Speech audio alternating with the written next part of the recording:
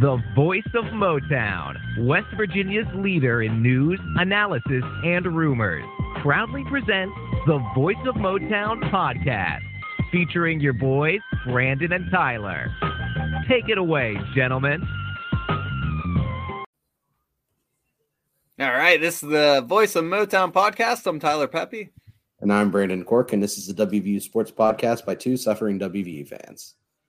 All right. Hey, please hit the subscribe button on YouTube or follow us on Spotify, wherever you like to listen to your podcast. Today, we are going to break down the Iowa State WVU matchup on this Saturday. So let's get into it. WVU takes on Iowa State in Ames, Iowa, and they are a 6-point underdog. In fact, the last time I looked, I think it even moved to 7 points. And you heard that right. WVU is a 6-point underdog to a team that is on a 5-game losing streak. And, oh, by the way, Iowa State hasn't won a Big 12 conference game yet this year as well. So, what are your thoughts on the game? I didn't realize that we were that big of an underdog. Holy crap.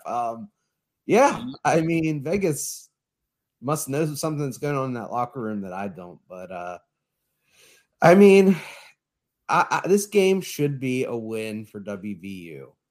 Should be. However, the circumstances that we're dealing with, I think, the coach clearly being on the hot seat, no one really knowing how much time he actually has left. We don't know what the locker room's like, and we know his team performs on the road. There's just so many question marks, and there's so many different ways that this game could go that me as a fan, even though I know that I think the product that WVU has is superior in almost every facet to Iowa State, except for defensively. But offensively, you know, every weapon we have is superior to what Iowa State's going to throw out there. And defensively, I think Iowa State's offense isn't that great, and our defense might be able to have one of our better performances in the game. But with all the different variables that are going on around outside of football itself, this is going to be a really interesting game, because it could be a game where the players fight and we have a really good showing, or it could be a game where we just come out flat again and the players give up. Yeah, the biggest thing is it's a road game, and we've seen our last two road performances. They were not good at all. And what's interesting is, even though Iowa State's on a 5-game losing streak, they have lost those 5 games by a combined 28 points. They've all been close, with the exception of the Oklahoma game, and they only lost that game by 13. The rest of them have been 3-point losses, 7-point losses. So it's not like they're getting blown out.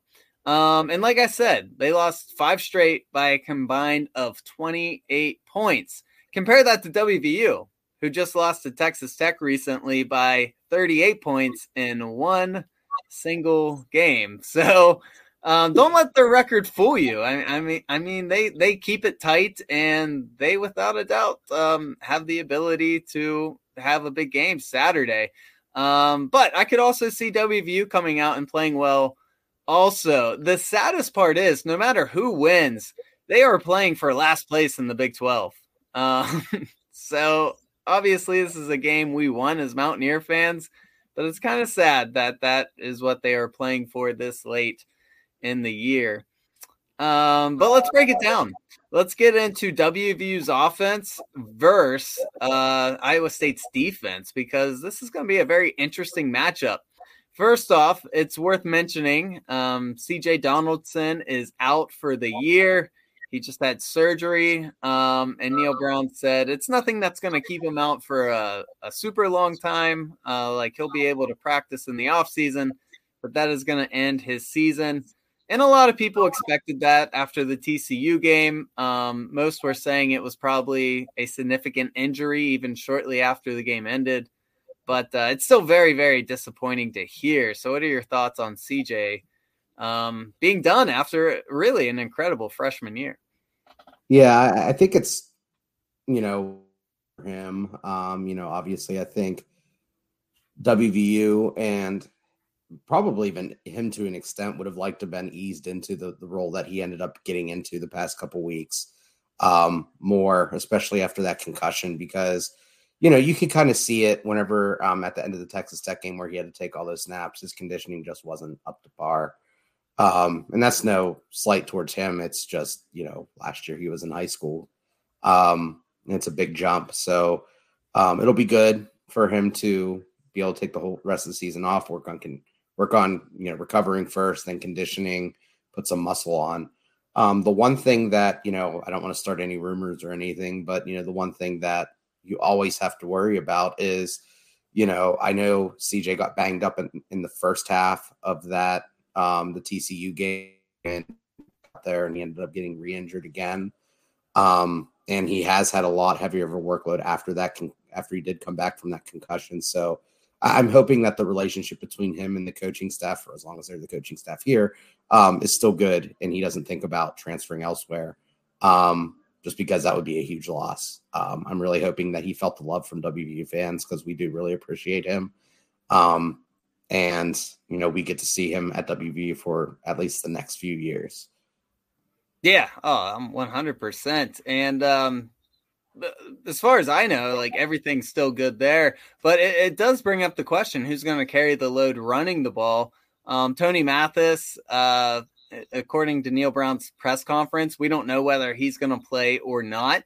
It could come down to Justin Johnson and Jalen Anderson carrying a lot of the load. And I absolutely think they are capable. They're good players. But it'll be interesting to see, because as we know, WVU's offense thrives when the run game is working. And speaking of our offense, the passing game, I believe Reese Smith is injured as well. I heard somewhere that he broke his arm on that incredible catch that he made against TCU. So we might be seeing a heavy dose of Jeremiah Aaron out there in the passing game as well. And so the injuries are just piling up. I believe I heard Gamitter is out as well. Wylam should play. And so it's really, I know it's very cliche to say, but it's got to be next man up mentality, because no one's going to feel sorry for you if you lose against Iowa State. Yeah. And Iowa State, I mean, that the area you have to worry about them most is their defense. I mean, they're top 10 in points per game allowed, top 10 in yards against allowed. They're top 25 in opponents' third down conversion rate. They're only allowing teams to convert at a 33% clip. Really good against the run, 3.3 yards per rush. And they're holding teams to 174.1 yards per game in the air.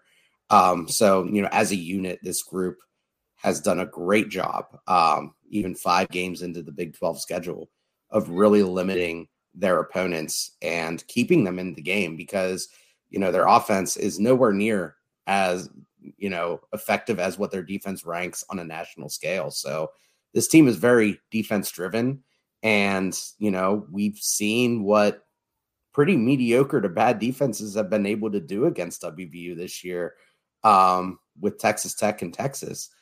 Those were road games as well, remember? So those two defenses are nowhere near as good as what Iowa State brings to the table. So depending on which mountain your team shows up, this group could really give WVU fits.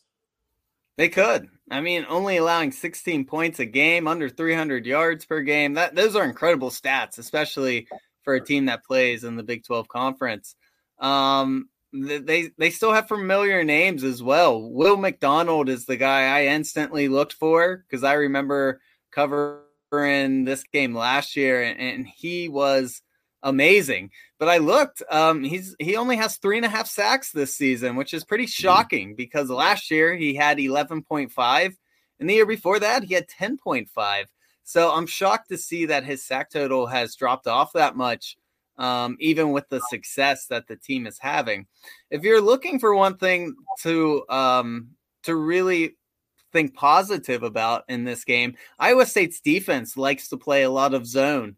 And if you ask me, that's good for West Virginia's offense, because as we know, the way to stop West Virginia's offense is to jam up those wide receivers in man coverage and send pressure. And that's not to say Iowa State won't do that. They have good coaches. They might adjust a lot and know that that'll work and do it. But traditionally throughout this season, they do like to play that zone defense. And if they do, I could see JT Daniels having success against that. Yeah. The one guy you do need to watch out for in the secondary, though, is TJ Tampa. He's a guy who really stuck out to me as someone who could really pose fits for WVU. He's only allowed 1 touchdown in the season. He's a big corner, which we know our receivers tend to struggle against, 6'2", 185. And he is a true lockdown corner. Not only has he allowed that 1 touchdown this season, but opposing receivers are only catching 48% of the targets thrown his way this year. So he is really good at making sure that the receivers aren't getting good looks at the ball, breaking up passes, things like that. So it's going to be interesting to see how Iowa State deploys him. And do they put him on Bryce Ford Wheaton's side? Do they put him on Caden Prather's side? And if that affects how WVU plans on attacking the Iowa State defense.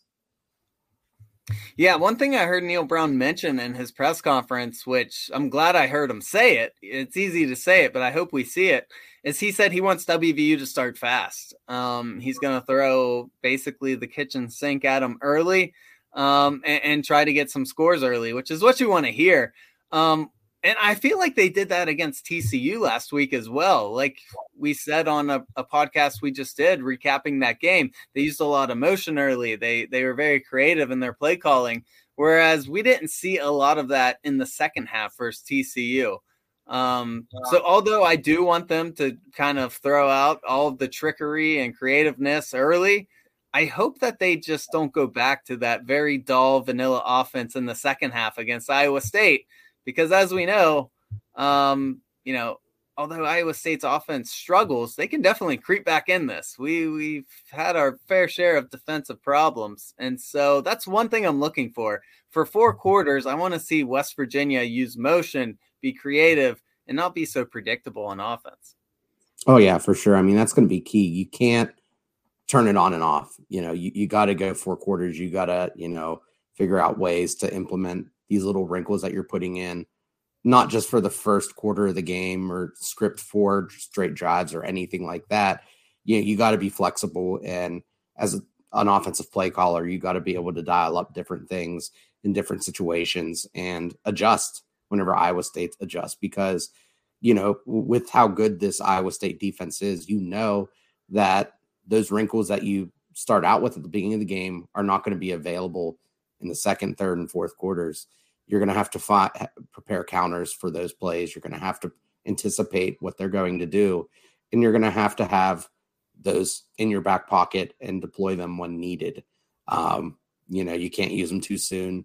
You can't do it in anticipation. You just got to go out there and basically be a good football coach. I mean, I just said be a good football coach in a nice way, but to be blunt about it, just be a good football coach. Yeah, I'm with you. And if you guys aren't familiar with Iowa State's defense, they like to have a 3-man front and bring down that extra safety that really helps in stopping the run. And so using motion can really maybe make that guy freeze, make him, switch where his eyes are for a minute, which could free up your halfback, or if you're giving the guy in motion, maybe give him an extra step. And so there's just so many advantages to doing that with your offense. So that's really what I'll be looking for. And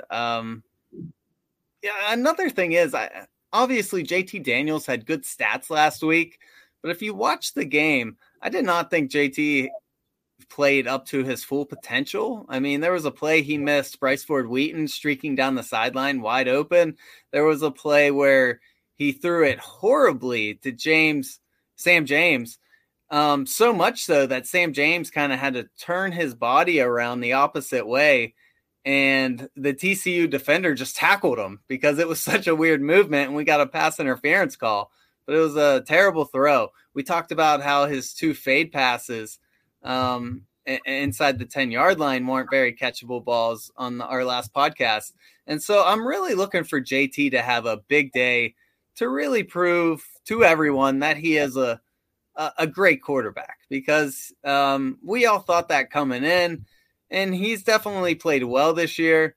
But in recent weeks, he has just had a lot of moments that are making people question how good he is. And so I think this is a perfect opportunity against the bona fide defense for him to step up, even though our running backs are hurt, and really take over and have a good game. Yeah, I agree. I would love to see him bounce back. And it doesn't even necessarily need to be a great game. I would like to just see him be efficient, take care of the ball.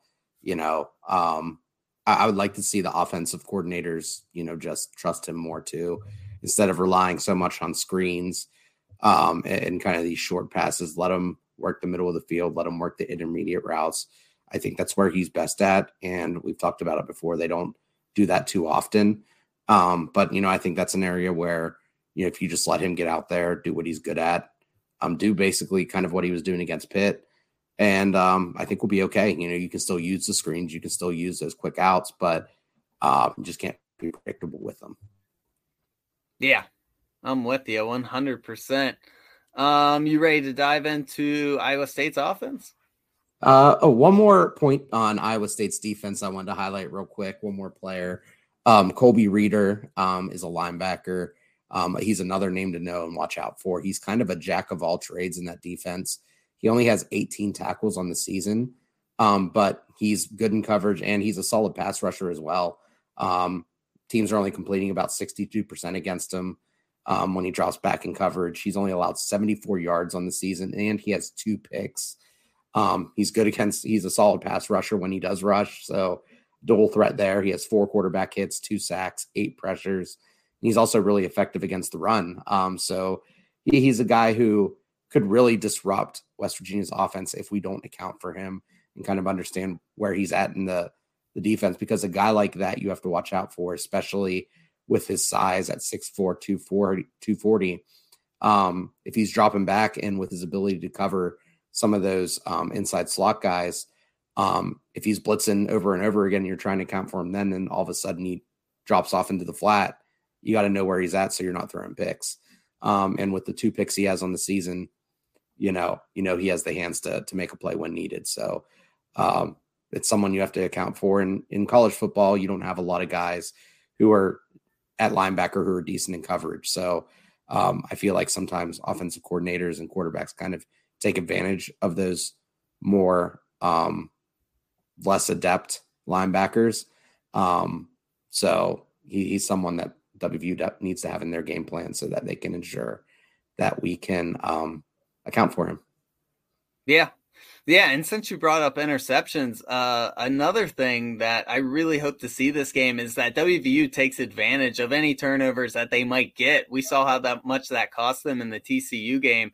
And I think the turnover battle is going to play even more of an impact this game than it normally would. So let's get into Iowa State's offense versus WVU's defense. WVU is allowing 34 points a game this year, which is crazy to even see that stat. But Iowa State, luckily for us, does struggle a lot on offense. They have Hunter Deckers, who is, I believe he's a redshirt sophomore, but this is his first year of being the starter and seeing a ton of action. He actually has 14 touchdowns and leads the Big 12 with 10 interceptions. And so he's definitely prone to giving one away here or there, which is good news for us. But the scary thing is he has some good guys to throw to. He has Xavier Hutchinson, who leads the nation in targets with 114. And a pretty good complimentary guy as well is Jalen Noel. And so two very dangerous guys we got to worry about. So what do you think about Iowa State's offense? Yeah. So just to kind of high level overview, go over what they bring to the table. And like you said, it's not great. 110th in points per game, 90th in yards per game. The one thing that surprised me without watching a ton of Iowa State was that, for being a team that doesn't score much, doesn't move the ball much, they're a team who passes the ball a ton. They pass the ball 60% of the time, which is the 7th highest rate in the NCAA. And their run game is atrocious, might be the nice way to say it. 2.9 yards per rush and 86 rushing yards per game. So this is an offense that can't score, yet they rely extremely heavy on their passing game. It's really strange, especially for a team who's as defensive minded as Iowa State. I mean, you think of teams who want to play a more defensive game as teams who want to run the ball more and be a little bit more safe with the ball. Iowa State's just kind of bucking that trend. And I don't know, it's kind of a horse of a different color. So I at a high level, I don't really know what to make of Iowa State's offense because it kind of contradicts everything that you see from them on the defensive side of the ball. Yeah, it seems like their offense is basically just toss it up to Hutchinson and hope he comes down with it. I mean, that's why he leads the nation in targets. And like you said, their run game is awful. They have their leading halfback is Brock, who has about 400 yards on the year. And then after that, it's just, I mean, they have really no one else to give the ball to. And he only has 2 touchdowns. So, yeah, their rushing game struggles mightily. And WVU is pretty decent at stopping the run. So that is not something I fear at all. Their passing game, I do a little bit because Hutchinson is definitely a guy who can do damage. Hopefully Charles Woods gets heated up like he did against TCU. I thought Charles Woods had a very good game against TCU. And if he can take Hutchinson out of the game, I could see our defense actually having a lot of success against Iowa State. Hutchinson on the year has 77 catches, over 800 yards, 5 touchdowns. So he is a monster. But we do have to worry about is the other guy I talked about, Jalen Noel. Much like TCU, we took out their best offensive weapon and they just made us hurt by going to their second and third options. And Jalen Noel has 400 yards, 3 touchdowns. He could sneak in there and do some damage if we're not careful. But I mean, they're only averaging 22 points. WVU's defense played so well in the second half against TCU. I would love it if they kind of rode that wave into this game and just had a good day and really just, hopefully give us a little bit of hope of winning 3 of these last 4 games. I'm glad you led you led with that because I wanted to jump into Hunter Dekkers next. And again, with the trend that is Iowa State, just kind of bucking anything that makes any logical sense. Hunter Dekkers, or first with WVU, they had success at the end of the TCU game with blitzing. Hunter Dekkers actually has thrown all 10 of his picks this season when he has not been blitzed. Whenever he is being blitzed, he's actually completing 61% of his passes with 9 touchdowns, 642 yards, and no picks. So it's really strange. This team also doesn't throw screens, even though that they're only averaging 6.4 yards per pass. They've only thrown 32 screen plays this year. So on 320 attempts. So Hunter Dekkers is kind of a weird quarterback to kind of evaluate too, because every quarterback that I've looked at that we've played this season has been abysmal under pressure. And apparently Hunter Dekkers, you just throw blitzes at him and he just shreds them. So it kind of contradicts what I want WVU to do, because I want WVU to play more than blitz. But the data says that if you do that against Hunter Dekkers, he's just going to throw touchdowns and shred you to pieces. So I'm not exactly sure what WVU should do, because if we drop 8, we've seen what that does. And I don't know if that means Hunter Dekkers is going to throw picks into that, or if he's going to buck the trend and somehow be better whenever he is not being blitzed. That might be the best news Jordan Leslie has heard all season long. Rush 3, drop 8 back. And even though we keep calling for them to blitz, I'm still on board with that, because most of the success WVU had in the second half, they were blitzing and putting pressure on Max Duggan. That's how they were disrupting their passing game. And so even though Dekkers, which, I mean, he's an enigma if that's true. I mean, he has all 10 interceptions when no one's blitzing him. How's that possible? PFF. So I mean, unless they're just way off on their data. Unbelievable. That's wild. Unbelievable.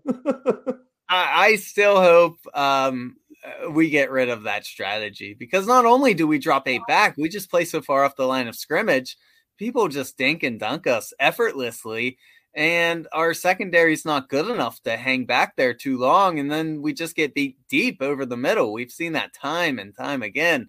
And so I really do hope they just dial up the pressure and try to wreck this offense, who has struggled all year. And, but we'll see. It's such an interesting matchup because they're just complete opposites. Our defense has been abysmal all year. Their offense has been all year. Their defense has been unstoppable all year. Our offense, I mean, it's been pretty good. I wouldn't say it's unstoppable, but it's been pretty good. So it's just such an interesting matchup. And I'm actually looking forward to watching this game. I think it's going to be a good chess match. Yeah, definitely. And I also wanted to talk about Jarrell Brock real quick too. I know, his stats aren't super impressive, but, kind of talk about him in the offensive line in the same sentence is that, their Iowa State's offensive line isn't very good, but they're okay at the interior. And that kind of reflects in what Jarrell Brock has been able to do.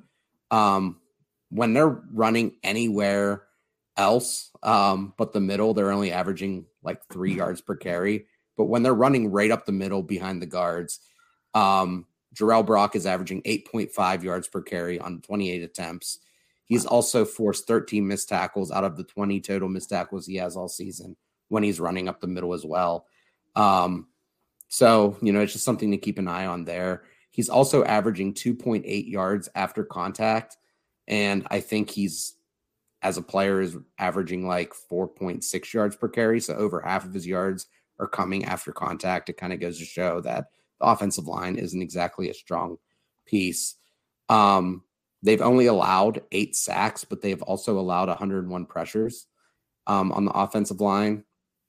And I think some of that reflects on Hunter Decker's ability to move. He's not someone who's going to shred you running, but he's someone who is mobile, who will get out of the pocket and will get out of danger. And I think that may feed into some of his picks too when he's not being blitzed is I think he can get some happy feet and maybe run when he doesn't need to, which ends up to him just throwing up bad passes. So he's young. As we all know, with WVU and young quarterbacks, we are prone to making them look like future NFL MVPs. So just because he is mistake prone, just because, he does seem like someone who WVU could pick on a little bit, don't take that for granted because he could end up having a career game.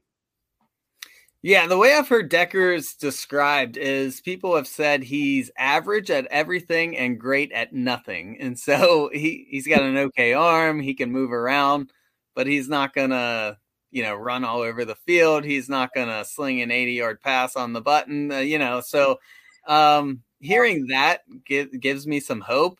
And looking at Brock's rushing stats, it looks like he has done all of his damage in the first 5 games. In his last 4 games, he has under 100 total yards and 0 touchdowns in 4 combined games. Pretty rough stats there. In fact, he didn't even reach 75 yards. So yeah, that's really rough stuff right there. And I like WVU's rush defense. I really do. I see them having success. I know I'm kind of talking myself into WVU's defense having a good game, which is unheard of. So I should probably because that it's hard to believe. But when you look at how bad Iowa State's offense is, as long as they take out Xavier Hutchinson, that really seems like the only real threat. But we'll see. It's easy to say that out loud. They got to prove it on game day. Yeah, for sure. And I think when you're bringing pressure on Deckers, you can't really be deliberate about it. I think you need to disguise a little bit more against him because it seems like the reason why he's not throwing picks against blitzes is because you kind of know where the people are vacating and you can just throw it behind it. If you can disguise it, you can confuse him a little bit. He is a younger quarterback, doesn't have a ton of experience. That might be something you can prey on a little bit. I'm interested to see what Leslie ends up doing because it's kind of been head scratching at times as to what They're seeing that we're not. I know there have been several games this year, and we aren't football coaches. We don't claim to be, but the data says that quarterbacks are terrible against pressure, and we refuse to pressure them.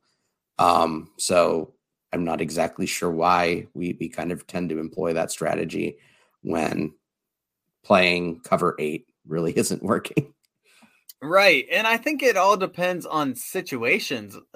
Naturally. I mean, that just seems like common sense. When it's 3rd and 3, get up on the line of scrimmage and pressure the backfield. Whereas even when it's 3rd and 3, it seems like Leslie has his guys 5 yards off of the wide receivers.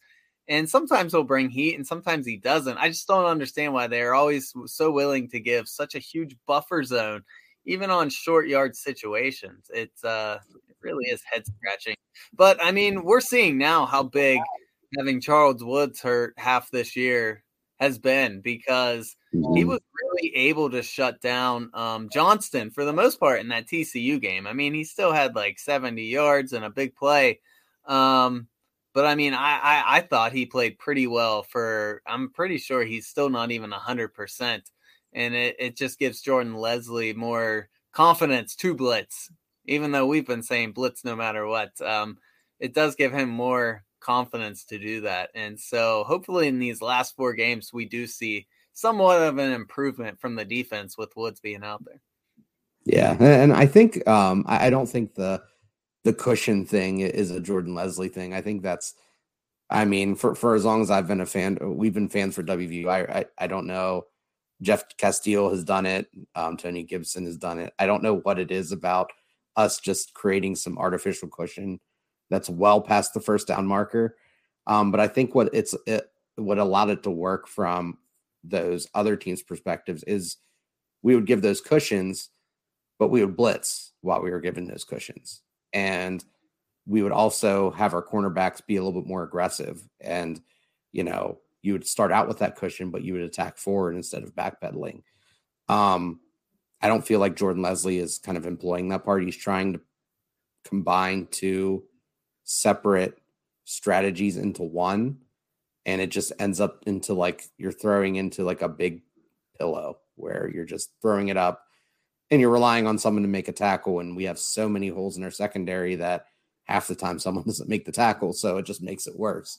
You like to think that umbrella you're putting over the top is going to keep things in, but when you only have one guy back there who's capable of making a tackle, you're just prone to big plays. So I'm really hoping we see something a little bit different. I mean, it was encouraging at the beginning of the year, especially against Virginia Tech, where we were coming out with different fronts and being creative and things look good. And apparently we used all of our creative energy for that Virginia Tech game, which I don't think we really had to do, sadly to say.